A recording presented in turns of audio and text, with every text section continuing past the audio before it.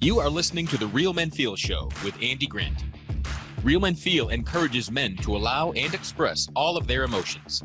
Despite what you may have been taught, all emotions do serve you.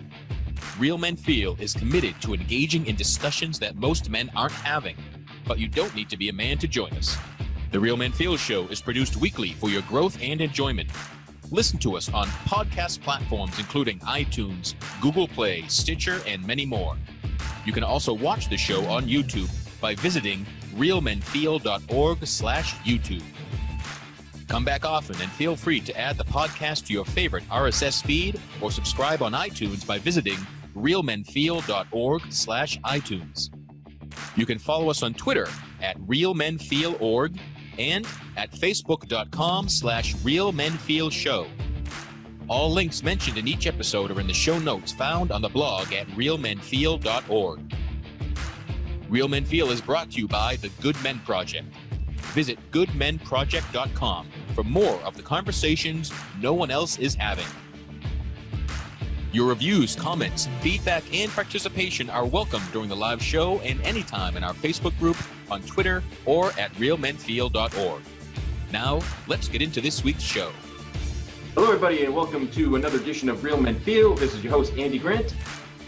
I'm very excited that you're joining us, be it the first time or the 100th time. You know, I'm always kind of excited that anyone listens to anything I do, and it's a rare treat that someone does. But we're bringing some of you today that is going to bring a lot of value, has a great personal story, has a great way that he's kind of giving back to the world.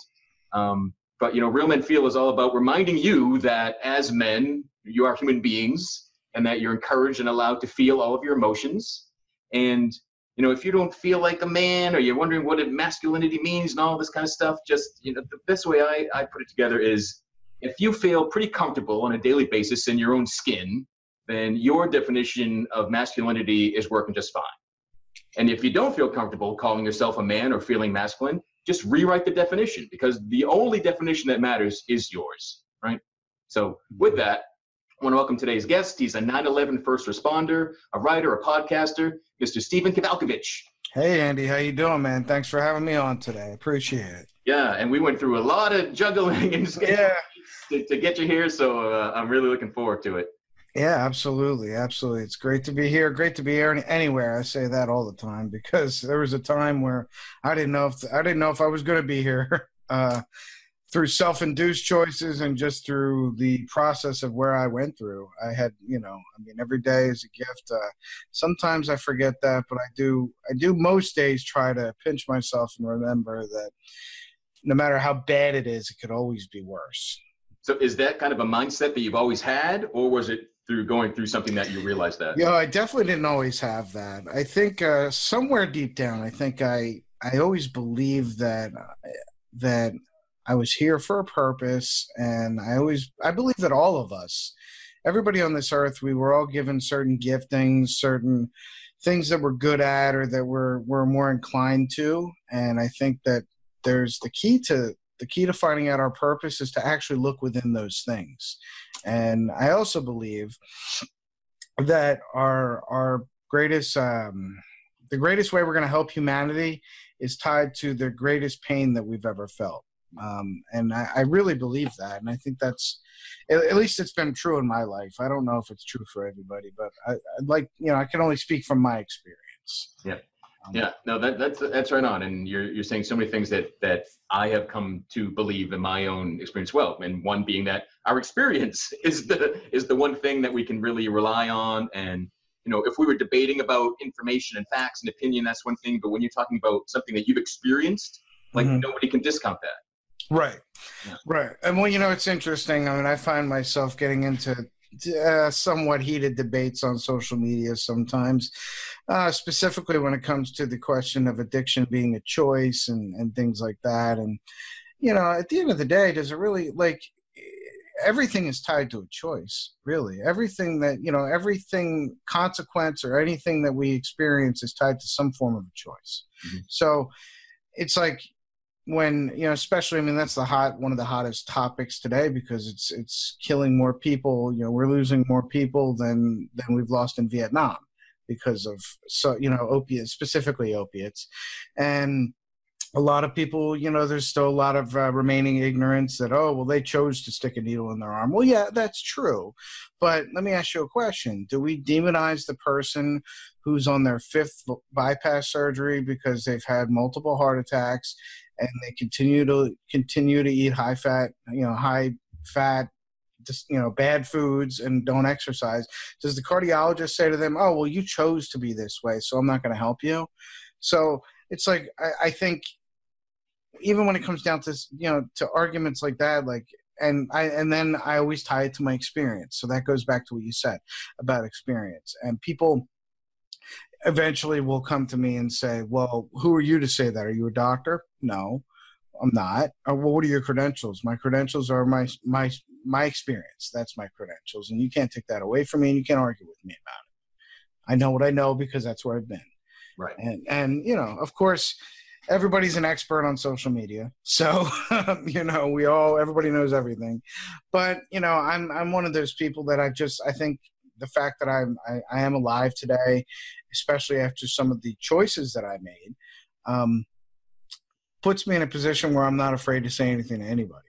And it's it's kind of it's an empowering place to be. And it's kind of ironic because I remember my father, who, he lives in Florida today, and he always has told me, I remember growing up, even into my younger adulthood, he would say to me, oh, well, just keep your mouth shut.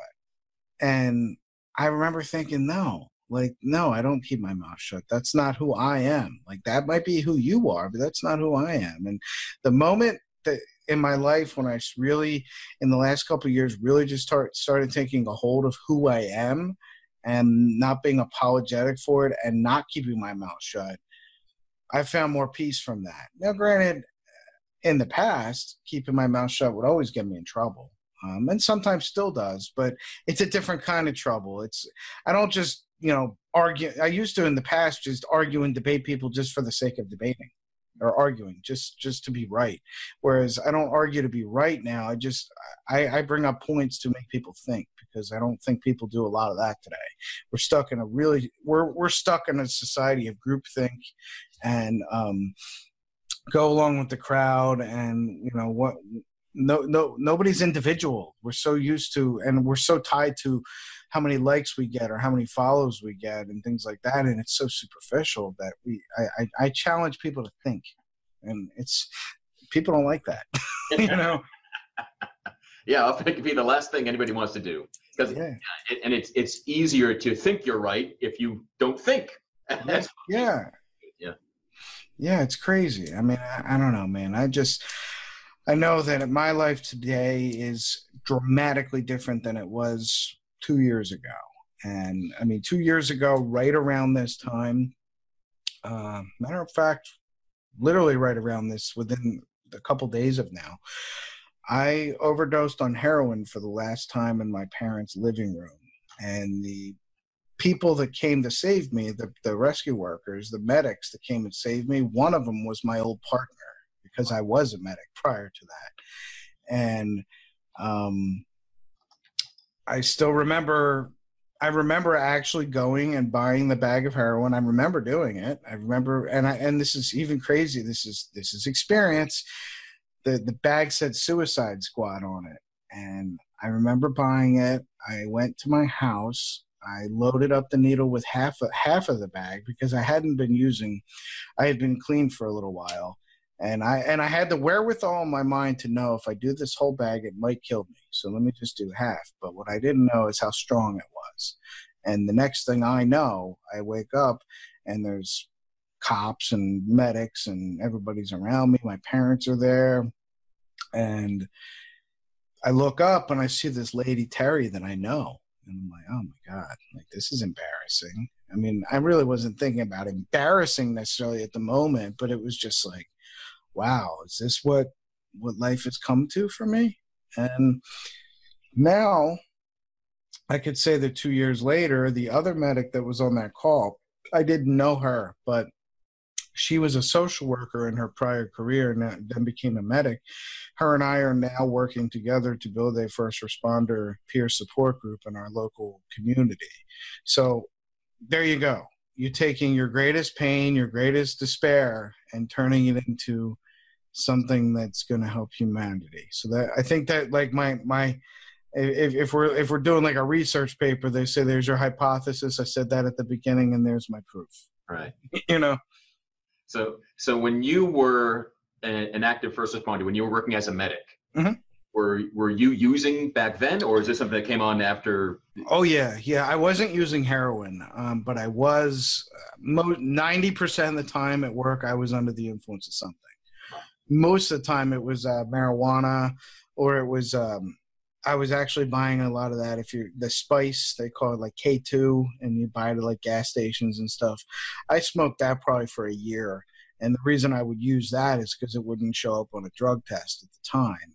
And but I would go out, I'd walk outside and tell my partner I'm going to make a phone call or I'm going to smoke a cigarette, and I would just load up a joint on one of those. And then I'd respond to emergencies. I mean, it was it was awfully bad. I mean, it wasn't good, but I mean, it was that, or coming in hungover from just drinking too much the night before.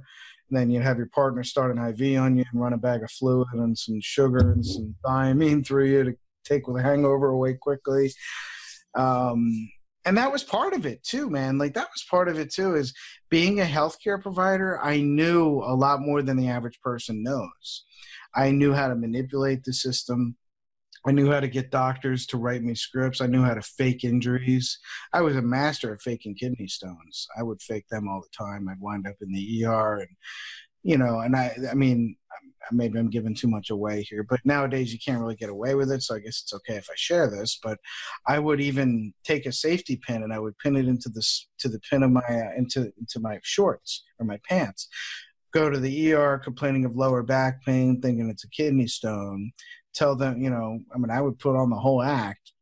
They'd have me go give a urine specimen. I would prick my finger with the pin, drop some blood in the urine. Now I have blood in my urine. And they're, might be a kidney stone. So that would get me what I wanted, which would be narcotic painkillers. And eventually I would steal pills from patients' houses. If I got dispatched to somebody who was like an 80-year-old person, more than likely I wasn't thinking about how am I going to help this person. I was thinking, wow, what kind of pills are they going to have in their cabinet? Because more than likely they're going to have something. And then, oh, ma'am, I have to go check your medications and just verify privately by myself in their bathroom while I'm pocketing their pills. That's just how bad it got.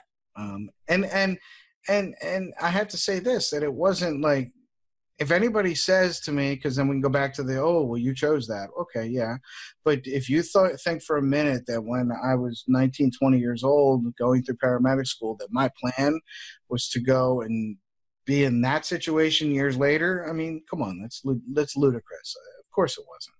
Because that's what I wanted to ask. Like, did pre-existing addiction kind of lead you into this job of opportunity, or did the pressure of the job kind of increase addiction? Like what? Well, and that's a very interesting question.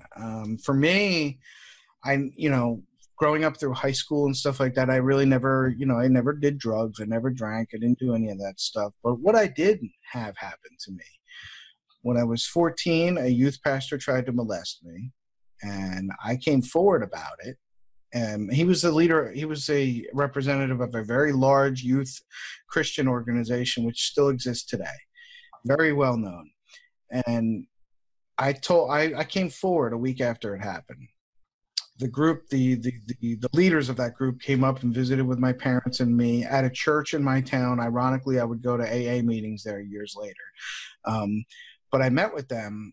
And they basically said, well, it sounds like you're kind of fabricating this. It really didn't happen. So it got dropped and I got abandoned. I felt shame, guilt, all those things. I didn't know that's what I felt at the time, but that's what I started to experience. And then about a couple months later, I had a chance to date a really, really nice cheerleader. And we, beautiful girl. We dated for like a couple weeks or so, a week maybe, I don't know.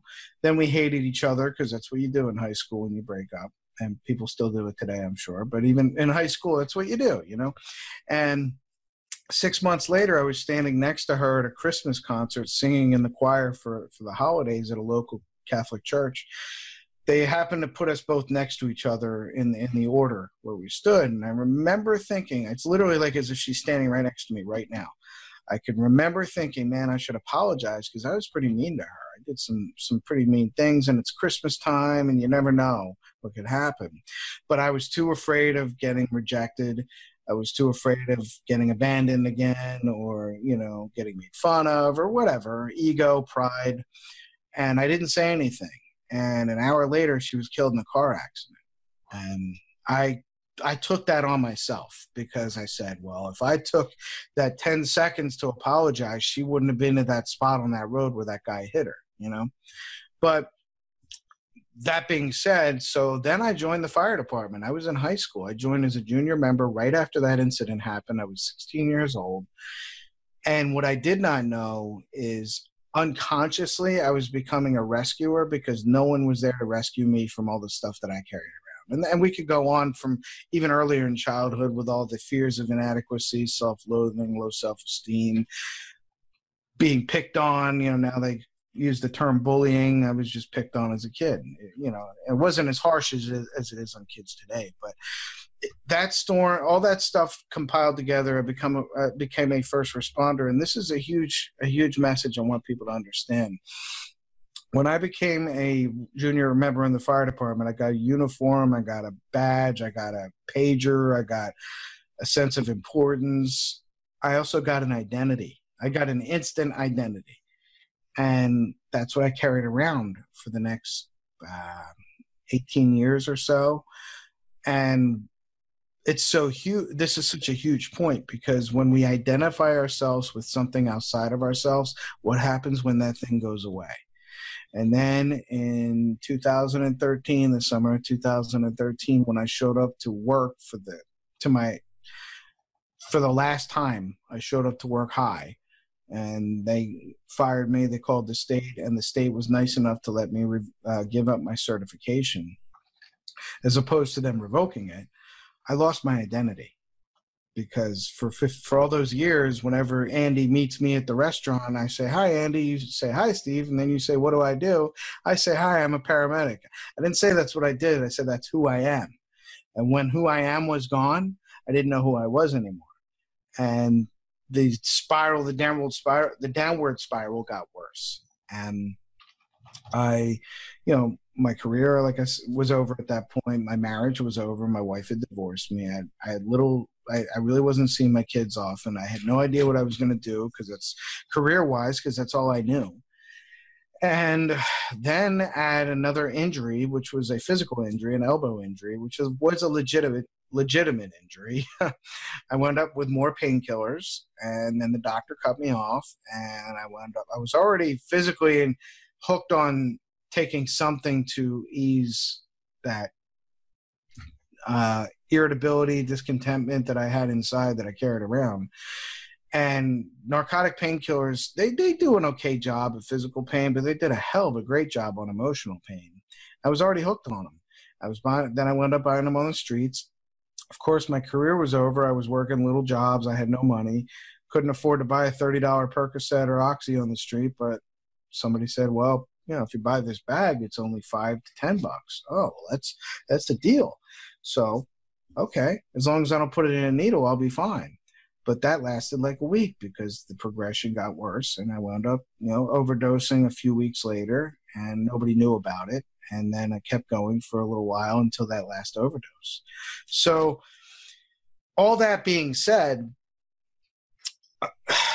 it wasn't my plan. And I was somebody who knew better, right? Because that's another thing people will say, oh, well, don't people know better? Well, I was an educated person. I gave Narcan, which is the drug that reverses an opiate overdose. I probably gave Narcan, 400 or 500 times in my career, maybe.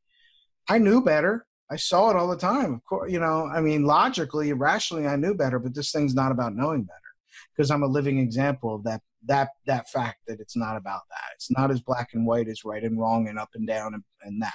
It's not that. So that's kind of like the abridged version of what wound up happening to me. That's amazing. And how common a story is yours in the world of first responders? Are you kind of an outlier, or is a fiction? How common is it? I would say it's very common. It's also not talked about, and that's the interesting thing too. Is even back when I worked as for the majority of my career, I worked as a medic in Atlantic City, New Jersey. Vegas Junior, really. So, it's a dark environment.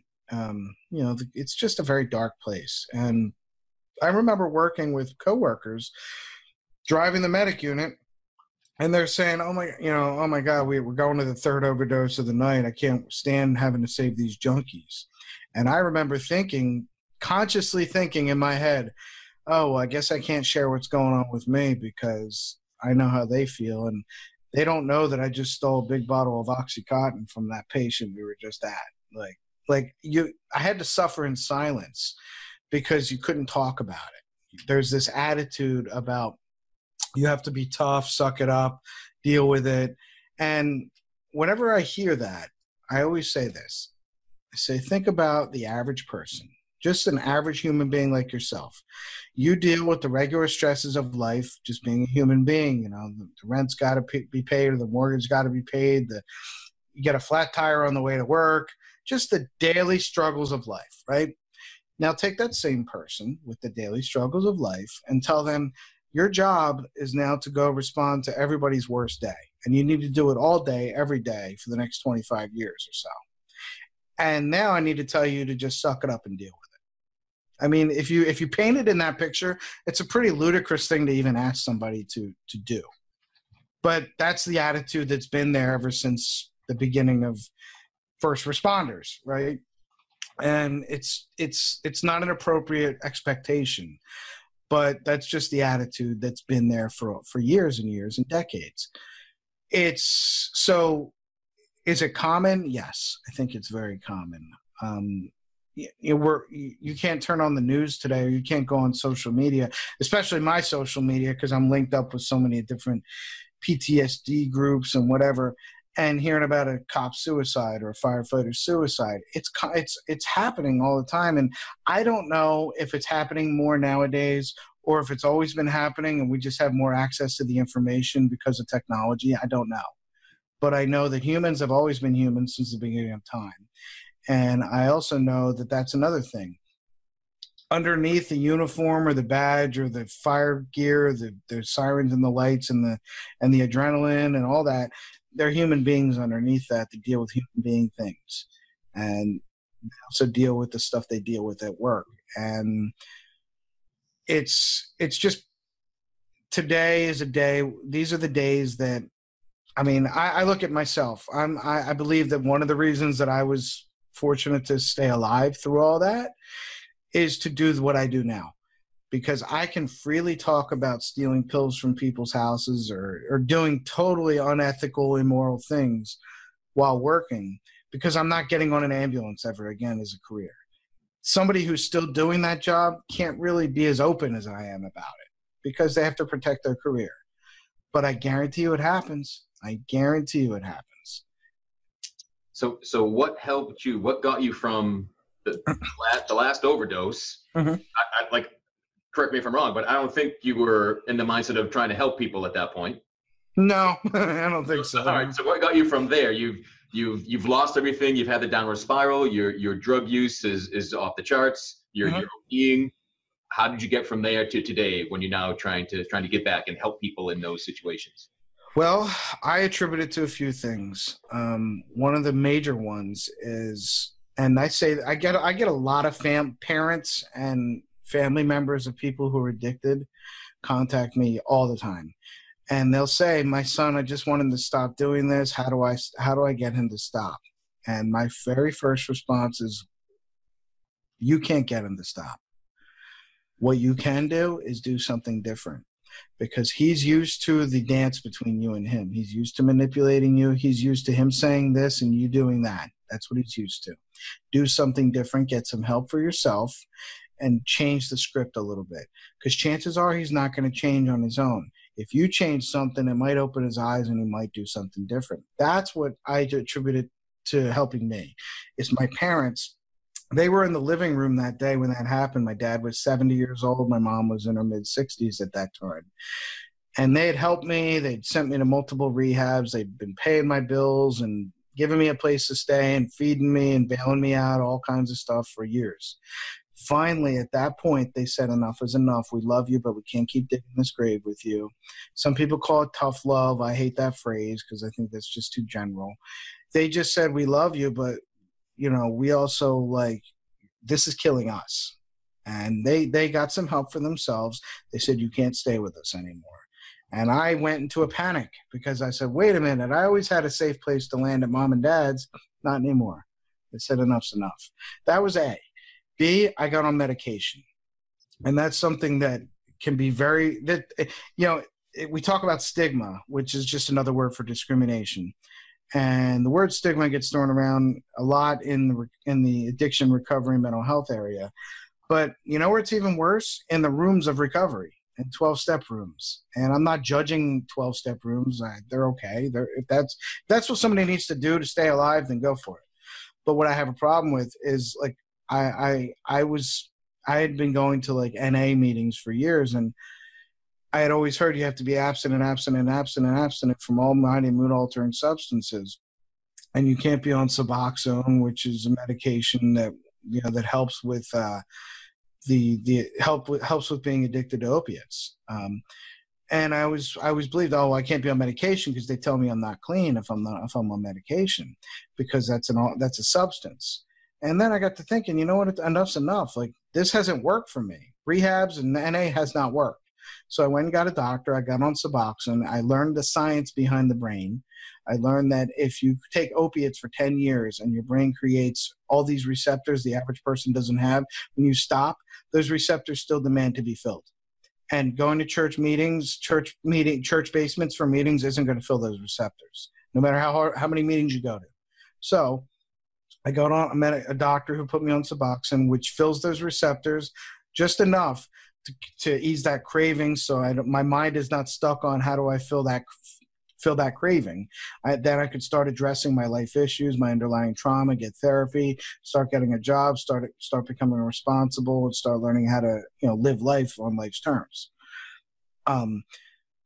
So I did something different too, because I was used to going to rehab, doing a detox, doing a rehab, going to NA, going to AA, and it wasn't working for me. This is what worked for me. And I'm, of course I'm going to be a little biased because it's what worked for me. But, again, going back to the ironic statements that I hear in rooms of recovery when they say be abstinent from all mood and mind altering substances, coming from people who are smoking cigarettes like chimneys and drinking Monster energy drinks. And I'm like, how are you going to judge somebody on medication when you're loading your lungs full of tar and nicotine? Like, what are we talking about? Like, this is not. And then if you hear a lot of the phrasing is, that the addiction, whatever you use to cope, was just a symptom of the problem. It's not the problem itself. Then why are we so focused on how much time you've had without a symptom? Like, I think it's ludicrous.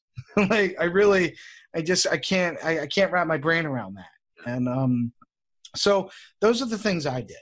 And then, and this is a big one too, Andy, I started finding out who I was. I started really, like, accepting myself for who I was. Like, I was a kid, a boy who was not a typical boy. I'm still not. I don't like sports. The first football game I ever watched in its entirety was this year's Super Bowl. Because that's just not who I am. I don't care about that stuff. I don't care about cars. I don't care about tools. I don't care about being tough and manly and macho. That's just not who I am. I'm the kind of guy that likes to watch Broadway shows or sit and listen to watch I Love Lucy episodes on a Sunday afternoon. And I used to believe there was something wrong with me. Society told me that there was something wrong. And I finally accepted there's nothing wrong with me. That's just who I am. And I'm going to embrace who I am. And I also started to embrace that I like to speak. I knew that I was not afraid to speak in front of crowds. And this goes back to what I said all the way at the beginning of this talk. That are the things we're good at, the things, those things that we're slanted to, I think are the things we're supposed to do. And whenever I talk to people and they're like asking for advice or coaching or something, and I just recently, a kid was like, well, I like to play the guitar, like, but I'm not famous. I'm like, so what does famous have to do with playing the guitar? If you play the guitar, you're a musician. If you write, you're a writer. If you paint, you're an artist. Does that mean that you're going to be Stephen King, or does that mean you're going to be Beyonce? I don't know. But it does mean that you stop trying to measure your stuff in somebody else's yardstick, you know? Like, measure yourself to your own. So I started writing. That's where I started. And I started writing for different blogs. And then I realized after a while, I was doing a lot of writing and I was getting a lot of great feedback, but I realized that people just don't read like they used to. I mean, even if you go online and you look at articles, they'll say 4-minute read, 6-minute read, because then you have to decide, is this worth my 6 minutes of time? So, you know, and I know you do a lot of blogging and you have like the Good Men Project and all that. So I'm sure you've noticed, you know, that it's just the audience isn't what it was, let's say 5-10 years ago. It's just different. So about a year ago, about 14 months ago, I just got frustrated and I'm like, how do I reach more people? And the idea of podcasting came to mind. And I was like, well, podcasting, I've been listening to podcasts for years and wow, maybe I could do that. Then I thought, what am I going to talk about? Well, I think the best thing to talk about is what I know. So I looked around to see if there was any shows for first responders and mental health. And I realized there wasn't any show that I could find anywhere in the world. And I realized there's 8 billion people or so in this world and nobody else is doing it. That's called opportunity. So, you know, I launched the show. I didn't even launch it yet, actually. I started putting it together with a guy out in Utah or Montana, I think, in June last year. And this is just how one of those, if you want to call it the universe, God, spiritual, whatever. I happen to be friends on Facebook with the CEO of Mental Health News Radio Network. I didn't even know I was friends with her. I didn't even know who she was, but somehow we were friends. I wrote a blog article announcing I'm doing this podcast. She sends me a message, says, I want to talk to you. I said, okay. Set up a phone call. She goes, I love the idea of what you're doing. This is who I am. I run the podcasting network for mental health. This is a great show to add. Would you like to be a part of it? Wow. My show's not even up yet. How do you know if it's going to be any good? Because I just know, you know, I know it will. That's basically what she said. She took a chance, took me on, and we were on the network before the first show aired in August of last year. And since that time, I've done, I think we have about 50 shows up or so right now. I do one a week. But what it's done for me as a person has changed my life tremendously because it's built my confidence. It told me that I can do anything I want. I can follow my dreams. I can follow my passions. I can help people. It's not the helping people part is not about me and it's not about ego. It's just trying to help one other person. As I heard T.D. Jakes once said, that I'm just one beggar telling another beggar where he got the bread. That's all. And, you know, I got, you know, and Kristen with the network has, you know, given me a position on the network as the director of development. So I've helped. As of today, I've helped bring 6 shows on other shows of other podcasters onto the network since last year. I've gotten more. I do a lot of speaking. I started my own consulting business. I have my kids in my life. At the time last year, right at this time last year, I had restrictions. I couldn't drive them anywhere. I couldn't have them overnight by myself. I had to take regular hair follicle tests.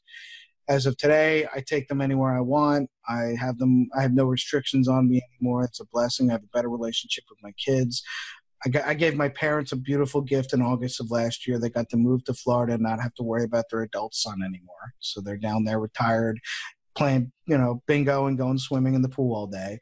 And here's another crazy one. So this girl that I've been dating for about 4 years, she's stuck with me through the worst parts of my life.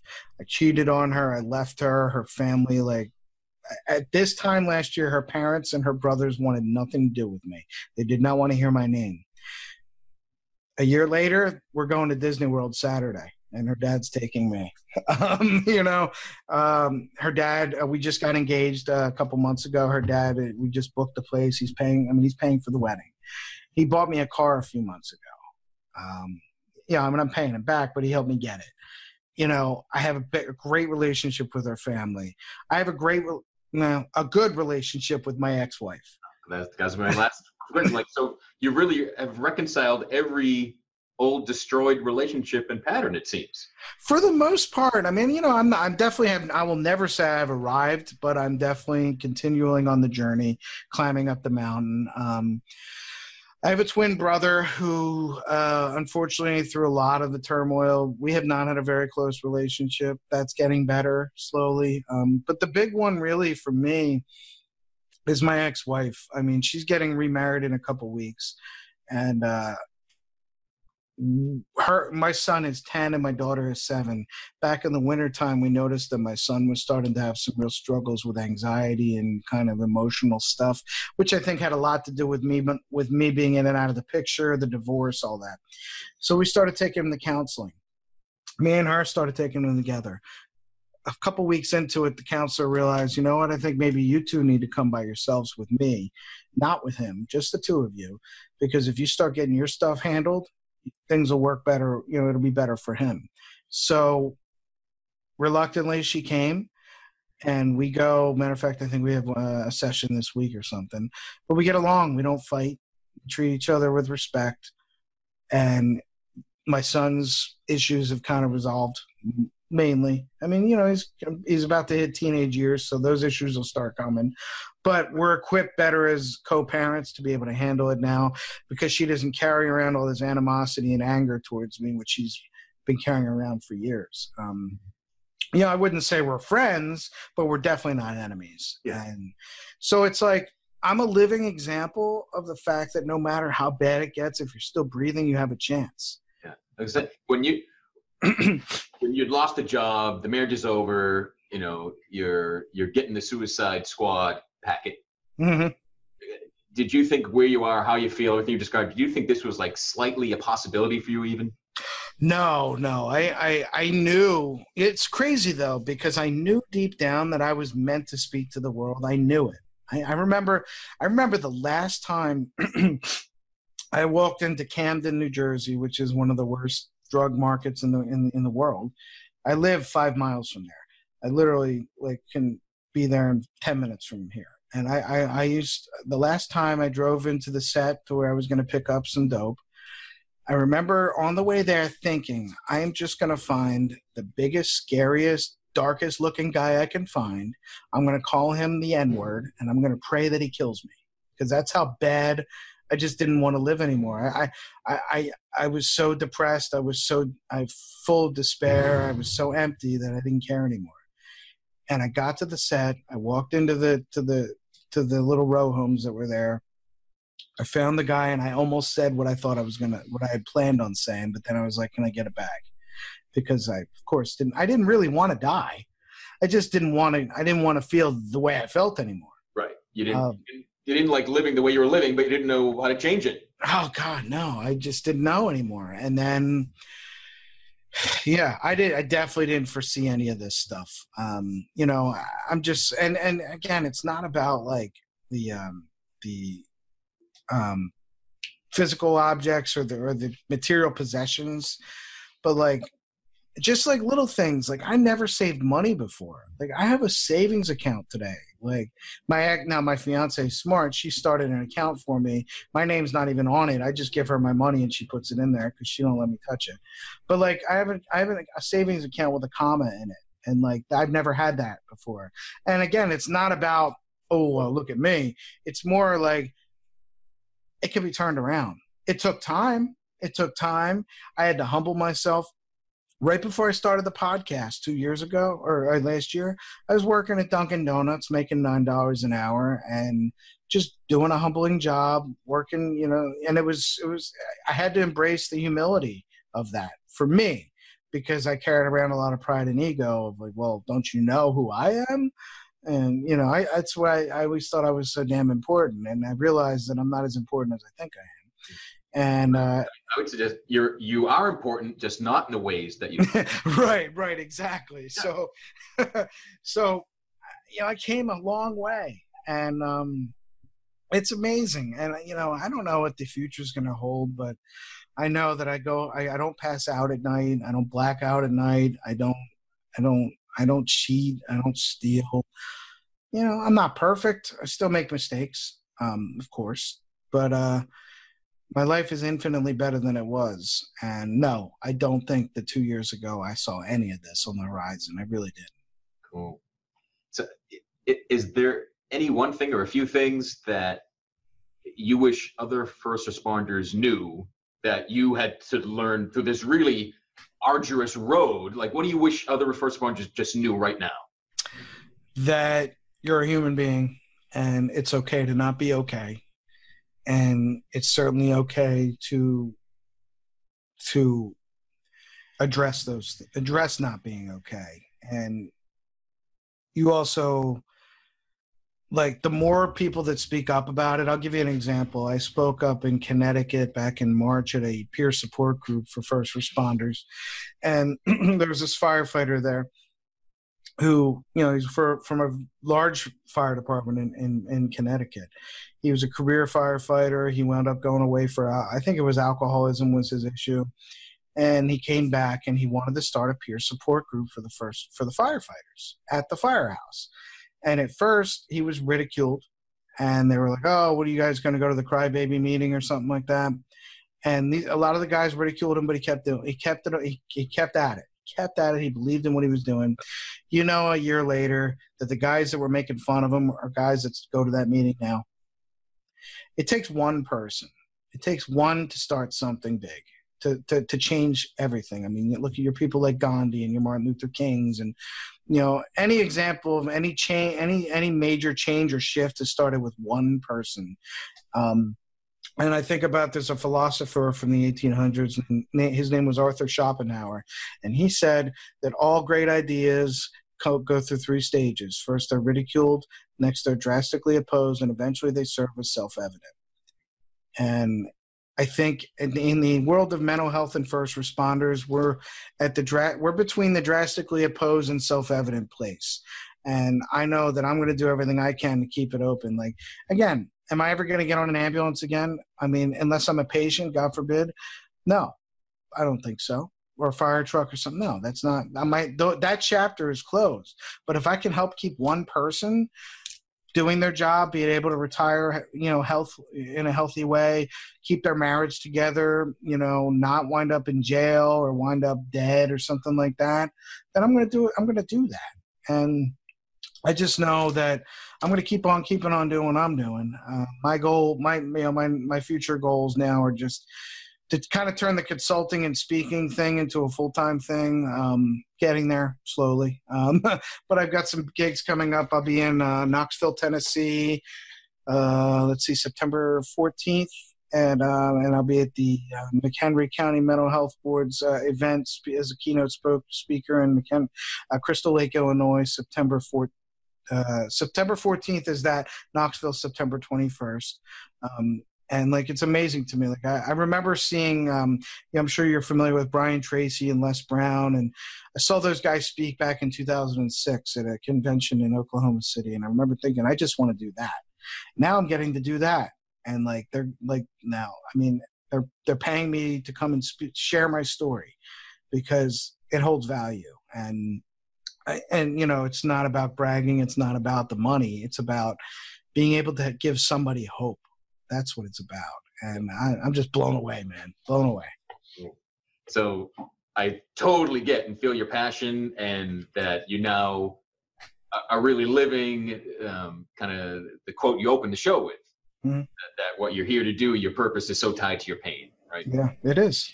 But if so, where you are now, how good everything feels, and like I said, how important you are, and just not in an egoic way. Yeah, sure. But if you could, time machine, whatever sort of trickery, if you could go back and not have that painful crap you went through, would you live life over again, or are you kind of glad it all happened the way it happened to get you where you are now? People always ask me that in a different way. They'll say, do you have any regrets? So it's kind of like the same, similar to the same kind of question in a way.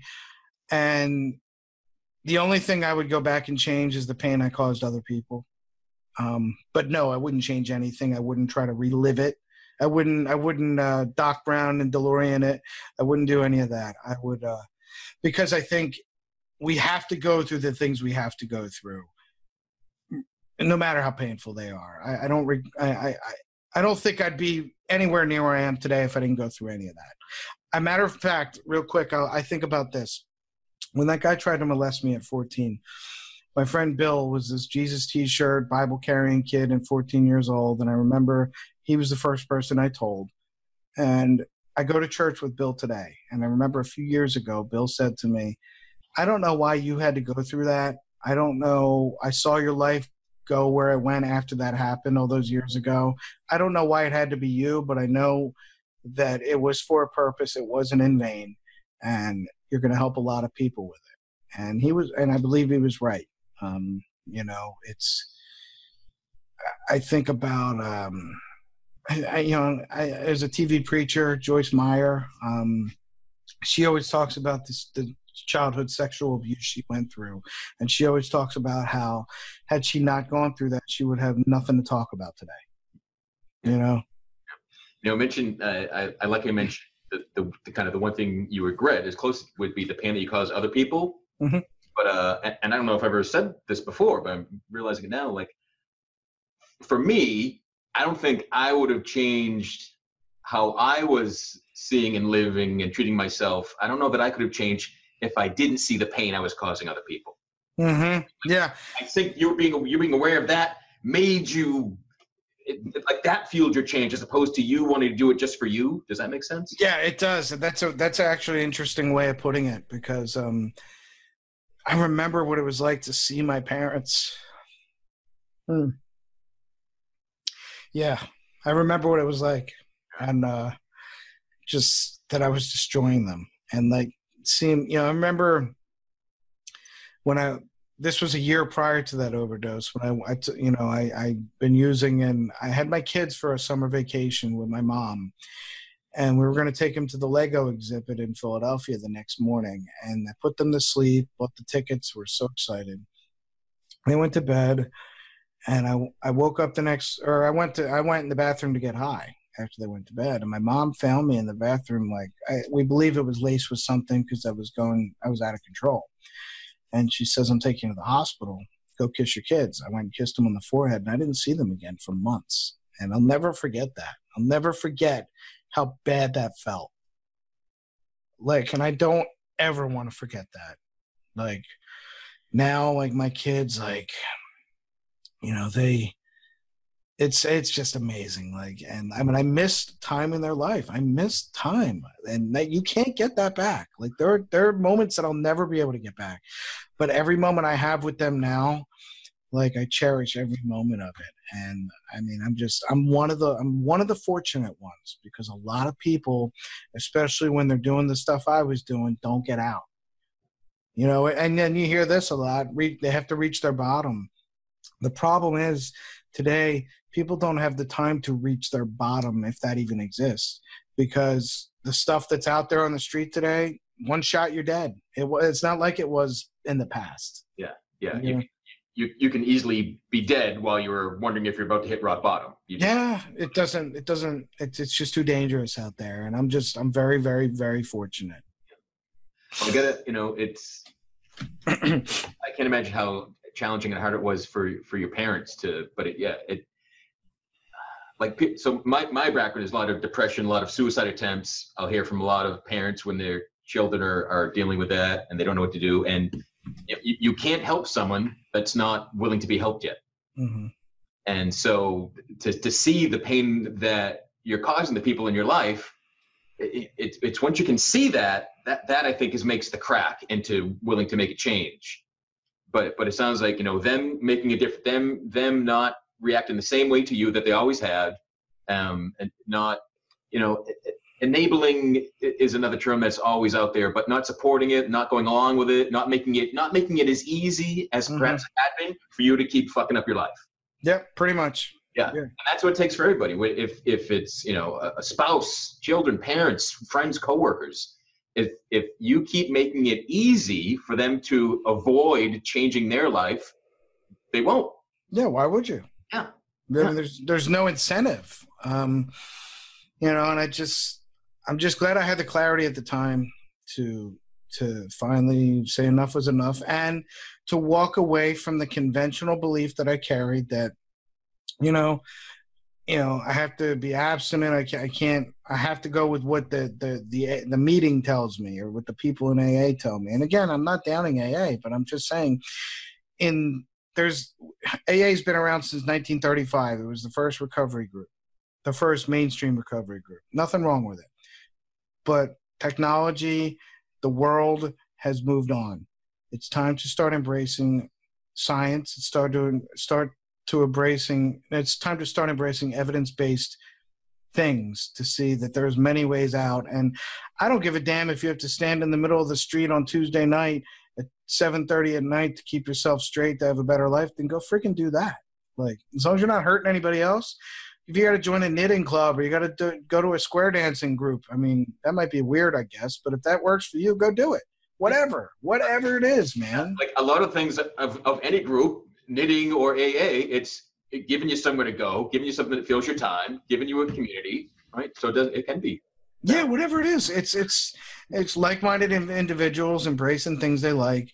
And, the core principles are great. It's just a lot of the strange condemnation that happens that I just want nothing to do with. And I'm tired of seeing rest in peace messages on social media every day. I see them every day. I'm tired of it. Tired of kids losing their parents losing their kids.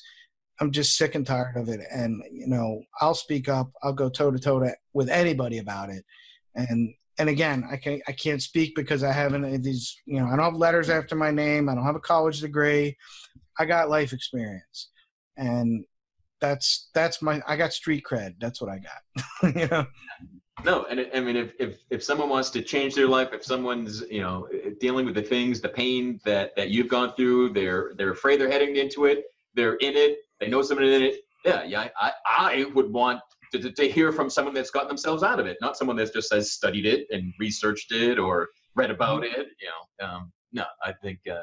Your street cred is legit, and I love that you're using it that you're being loud about it, and you're using it that way, right? Yeah, it is something, man. It's a ride, it's a journey for sure. It really is, and it's gonna keep on riding that wave. And hey, man, I'm going to Disney World in a couple days in August, but I'm going to Disney World. I get, it's like I get to do things. I get to, I don't have to do things. I get to do things. And even if you change your mindset about even the mundane things we don't like to do in life, and you just say I get to, it makes you appreciate the fact that some people don't get to.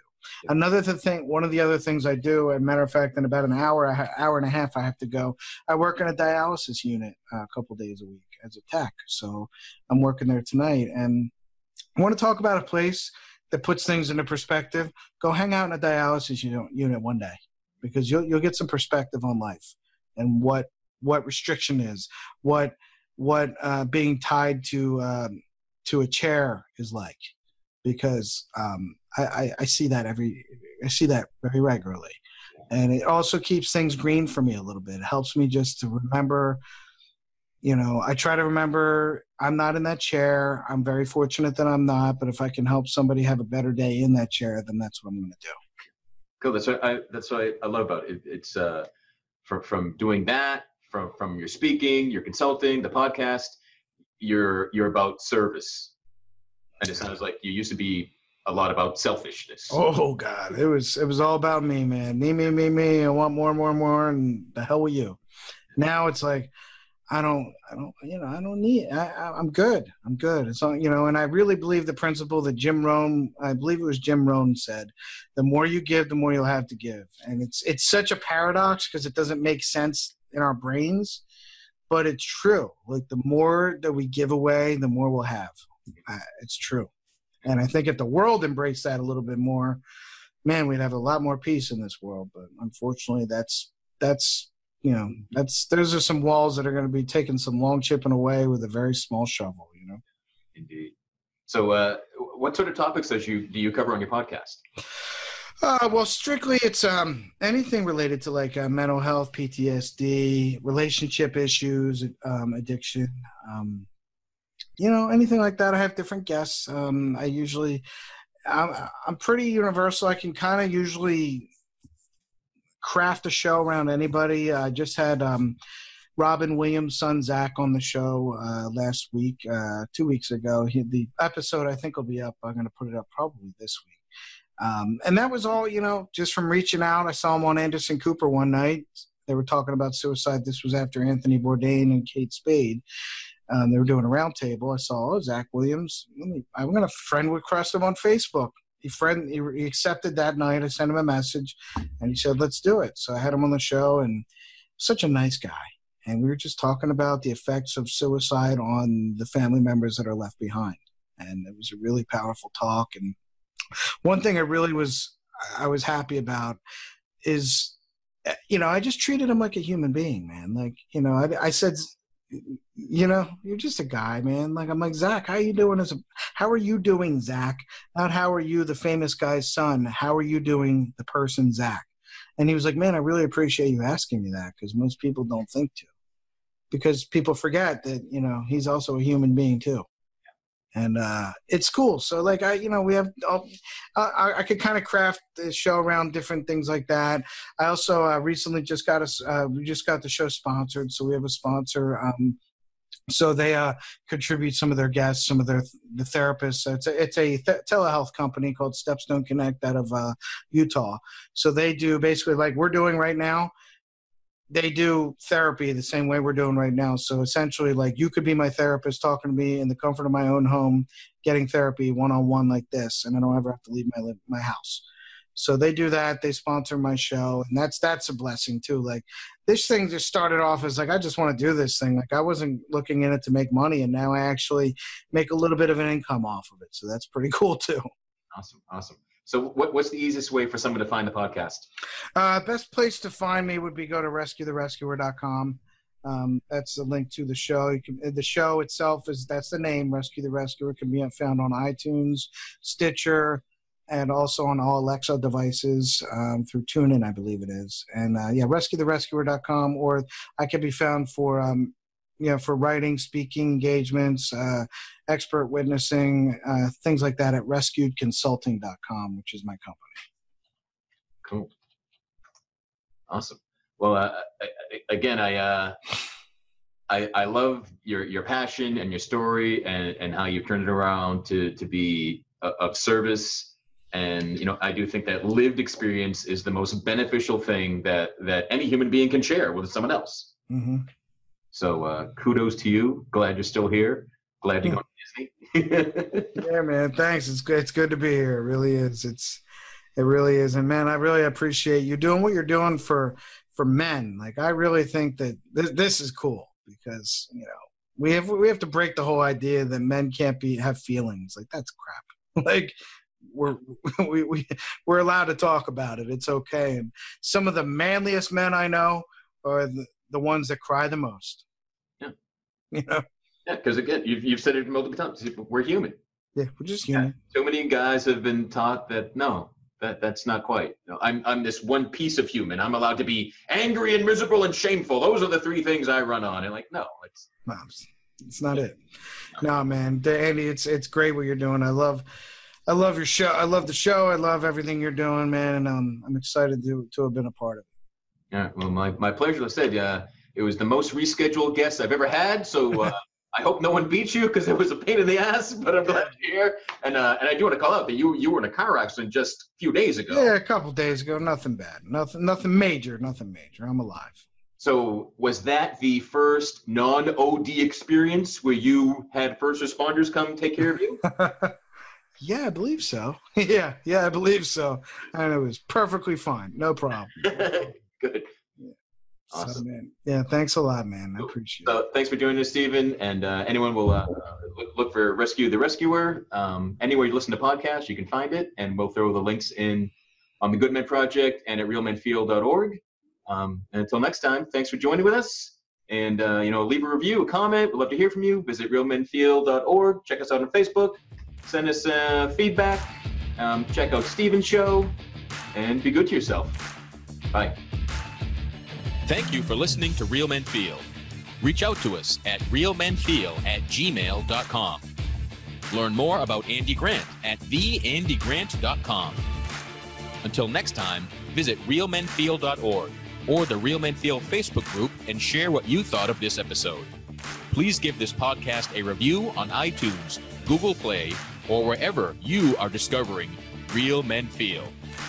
Visit goodmenproject.com for more of the conversations no one else is having.